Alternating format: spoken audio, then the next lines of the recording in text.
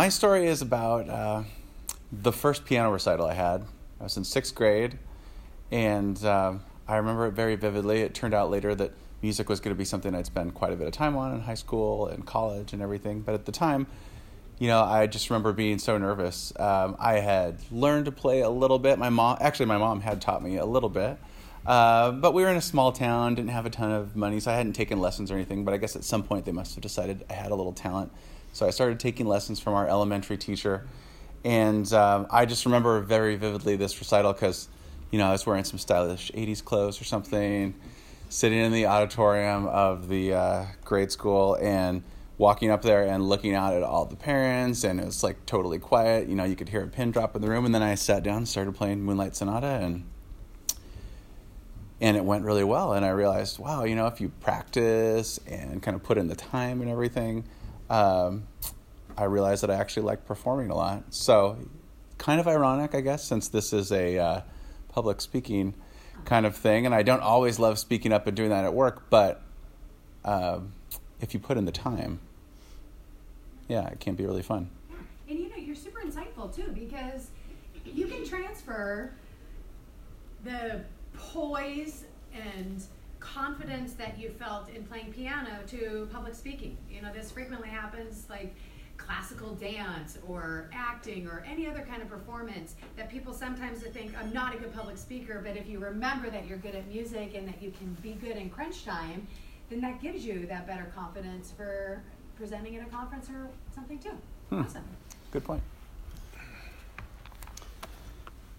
Okay, so my name is Brian Whitman, and my story is similar to Kignesh's, who was here earlier, and it involved an incident with someone's head. And when I was 17, I was an archery director at a Boy Scout camp, and we had a young scout and some apples.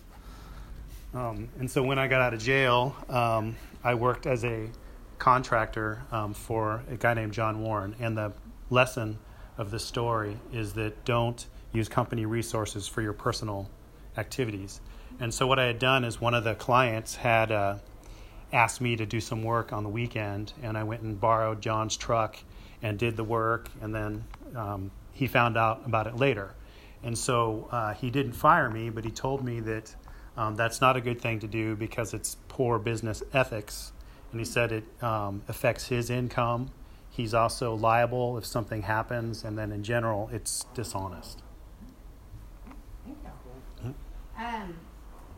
And you'll notice how he was able to tie in other stories. Sometimes we get prompted by other people, not just with storytelling, but how to react to clients, or we can borrow each other's leadership lessons and best practices. So you bring that same wisdom of being open-minded to learn from other people. Thank you. Also, you were telling a joke about jail, right? Yeah, no, it was a timing thing. Okay, I know. I was like, oh boy, is this Or like- this? Okay. It was a William Tell archery apple. Okay, but did you actually? No. Never let the facts get in the way of a story. All right. I think my childhood really is just like plain water, so there's not something too surprise. But I think one thing definitely has an impact on me is I think I like engineering, so I was good at math and physics, and whenever I understand how things work, I think I'm very excited and I'm happy with that. So my dream is go to engineering school.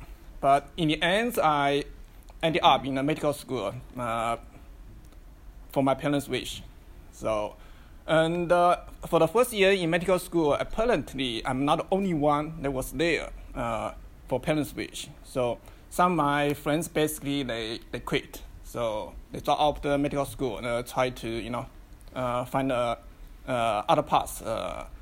And I asked myself, what should I do, right? I think there's no other way. I had to finish. So I think I just make up my mind. Say, okay, I'll enjoy it. I'll learn it. So yes. So I think 7 years medical school, I learned a lot, and I really like it. And after 11 years in medical career, I think okay, I should still follow my heart. So that's why I ended up in software engineering. So I think looking back, what I learned from this is that follow your heart, right? But really value the journey you have gone through. I think a lot of things I won't be able to know if I didn't go to that medical school, right? So now these things I learned, it really affect how I handle my kids' passion, right? Her passion for softball, her passion for other things. So I don't use my will to Boy, you know what? to train my daughters. Your forgiveness or tolerance, I think other people might be like resentful at their parents for forcing him to go to medical school, and just your optimism of what, total growth mindset, not just of the learning, but of learning to see their side and give them the benefit of the doubt that they obviously loved you and they maybe thought that was what was best, and you're still able to distill that care as a parent, but also honor what's unique about them. Great, Yes. thank you. Thank you. Okay. Okay, so I was born in a relatively small city, and people in that city appreciated very well folks who are very good at sports. What city? It's in Romania. It's called Reșița. Great. It's a small city. Nobody heard about it, of course. Sure, it's fun to say Romania. Like, just tell us, share where you're from. Okay. So, as you guys can imagine, I think as I was approaching the high school, I wanted to be part of some kind of sports team, and I made it to track and field, the local track and field team. With some training, I made it even to the nationals. So the national competition is like, taking in anybody from each state and then putting in one place and then compete against each other. That competition ended up being pretty bad. So it was a kind of disaster for me. I was like ranked number 44 out of 50. As you can imagine, now I went back to my place. I was sharing this with my friends, my family. And next year I trained like nuts. I spent more time training than I spent with my family, my friends. And in next year I again qualified to the nationals and I won the competition. So I became the Romanian champion at 200 meters at junior, so it's not like big things. And I felt like very, very, very proud of my achievement. So I think what this tells about me is like I'm a team player. I like competition. I am competitive, and I'm also very well organized, and these kind of things that comes with sports. You also have grit and an ability to start over and try again. You know what? There's going to be lots of times at work where we have ideas that don't work the first time, and if we can apply the same ability to say, let's try again next year, that sets us up for success. Congratulations. Thank you. All right. So my story requires, it's an incident involving cricket, and for my friends who do not understand cricket, I just want you to remember two things. So between the years 1995 and 2005, Australia was one of the best teams in the cricketing world, and Indian cricket team revolved around one player named Sachin. So this incident is when I was watching cricket with my dad. The year was 2000, and India was playing this international tournament, and the second match was versus Australia, and Sachin got out, 4 other people lost their wickets, and then that's the time when people typically turn off their TVs in India. But my dad said, okay, you know what, let's just continue watching, let's see what this new guy is up to. This guy is an 18-year-old guy by the name Yuvraj Singh. He comes in and he played fearless cricket. He backed his own strengths. He scored 84 runs, set up a good target. India was able to successfully defend it and win the match. Almost for the last 18 years, I've been always thinking about that at different points in my career, because I would think, what would Yuvraj do? Because nobody told him that Australia is this, Goliath team that you're supposed to lose to. He backed his own strength. He played his game. And I also always try to remember what my dad was saying. Let's see what this new guy can bring to the table.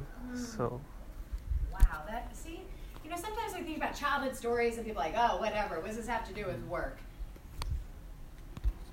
out what new guy, what new person can bring to the team, and like training ourselves to look for good in people. That is what we're talking about, this new way of living. Awesome. Not only that, it's also the big elephant in the room, which is Australia. Yeah. Everybody's scared of that team. Right. And sometimes the little guy gets it. Yeah, the new guy. All right. Thank you. All right, so my story is, I think when I was in the 4th or 5th grade, and at that age, money wasn't a concept that I'd fully grasped. Things came through to me through my parents, and I just had them. So I remember I went to a friend's house once for lunch, and I had my lunch. It was all good, and then after lunch, I was like, hey, some ice cream would be really good right now.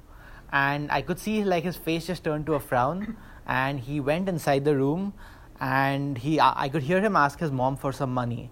And his mom was like, we don't have that much money here. And she gave him a really small amount. And he came out really sad, saying that, hey, I just have this much money. We can still get 2 of the cheapest ice creams. They were orange sticks at that time for 5 rupees each. And he had 10 rupees. And that got me thinking, like, I should not take things for granted just because I have them. And it really taught me the value of money. And this story is something I hold true to this day. Thank you. And this is just, you have gratitude. And being able to have that lens of looking for the good is good. It just helps overcome worry, and also develop better connections with people. Yes, thank you. So my story goes pretty much through all my childhood. So I was taking piano lessons from grade 0 to grade 10. Even louder. So I was taking piano lessons during my whole childhood. So it's like from elementary to high school. And I basically lost interest to this activity by grade 3 or 4. I don't remember exactly. But I keep on taking these lessons, and I graduated. And the reason I was doing this, I thought that my parents actually would be disappointed after all these investments, after all efforts that taken into the training. I just would give up. So needless to say, I never used these skills in my life anymore, and I don't play right now. So I just completely forgot how to do this. And the lessons probably for me is twofold. The first, don't afraid to share your feelings with the people who you live with. And the second one, don't presume that people will react certain way to your words or to your feelings. You never know. Awesome. I think one of the biggest things people get from this program is that ability to just trust your intuition and just have this personal freedom of knowing what you want and being who you are. And you've really thrown a challenge to all of us to tune into that. Thank you. So I've been at the animal shelter volunteer and living with a bunch of cats for a long time. Then when I was a kid, I remember that we had a big fish tank because my mother wanted to have it. And my father needed to clean a couple times every month, which he hated. But he did it anyway. And he was the one making sure that the fish are fed. And the same for when we decided to have dog. Everybody wanted to have dog except that my father. But he was the one taking the dog to work and feeding a dog and picking up the poops. So now that I'm living with a bunch of cats, I feel like I'm trying to do what he was trying to do. You know what? There's just, you honor that selflessness too. How he said he did it anyway.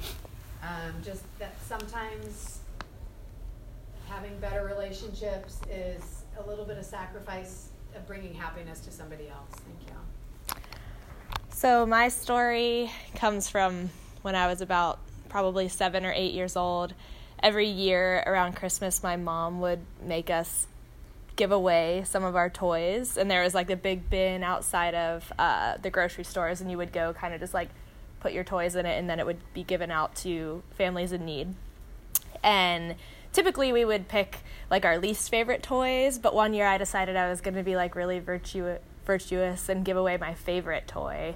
And it was like the stuffed dog, and it wasn't special, but it was like super special to me. And my mom like warned me against it, you know, like asked me probably 10 times, like, are you sure, Katie? Like, you want to get rid of that dog? And I was like, yeah. And so I went and I tossed it in, and I was like feeling real good about myself. But then the next day I was like super upset because I didn't have this dog anymore. And I was telling this to a friend, and I kind of like was saying, I'm generous. I like to give things away. But my friend pointed out that she thought it was more a reflection on my willingness to like question things. So instead of every year like giving away the bottom of our barrel, I was like, well, yeah, but shouldn't they get like the best one, kind of. So yeah, that's kind of two things, I guess. Yeah. Well, and how cool too that you shared this with a story, because sometimes that's part of the reason I want to do this podcast, is just the act of sharing a story. We either see it differently, or somebody else will see a different strength, or we get just a different view of it. And it was a mom story. I know. I kind of minor role, though. Okay. You know. Sure. See, moms are in all these stories anyway. All right. Yeah. Let me get started. The story that I want to share is when I think I was at 6th grade in the classroom. You can imagine what the 6th grade students are like. They have there's something to learn still, but surprisingly they have actually kind of similar things that we have, like in positive way, like they're actually caring each other and like helping each other. But in the other side, like in negative way, that is the starting of my story. So I still remember the name of my friend, Jason, and there's some kind of bullish student in there, and the student actually suddenly started just hitting my friend, and just slamming the cheeks by hands, and suddenly without no reason. And surprisingly, there's no one else actually trying to help stop the situation. And I thought, like in like a minute or 2 minutes later, and I started thinking there's something wrong with it, seriously. And I still don't understand why I decided to actually take an action, but I just intervene in each other and start like persuading the bullish student, and that worked. So what'd you say? I don't remember, but it worked. And, like, I just tried to say something, and in logical way, you shouldn't do that, and that worked. And someone who actually hit the person, my friend, actually, and say sorry to the one who actually got hit, right? And from the incident, what I learned is like before that, I'm kind of normal student, like not to actually be too positive or too negative. Actually, hesitate to take action if that is too actually dominant to the other people's. But that makes me changing, like thinking that okay, then there's not far too much from me, but something that I can take action that actually makes others really helpful. Yeah. Boy, and you know, the power of speaking up is like from growing our own career to creating justice and defending people. So, you know, there's so much good that comes from that ability to speak up. Thank you. Thanks. So my story happened when I was about 10 years old. So during that time, I was really good at math at that time. So I was the top student in my class, in math class. So my parents are kind of very proud of me. But during one semester, after our final examination, I got a score of 93.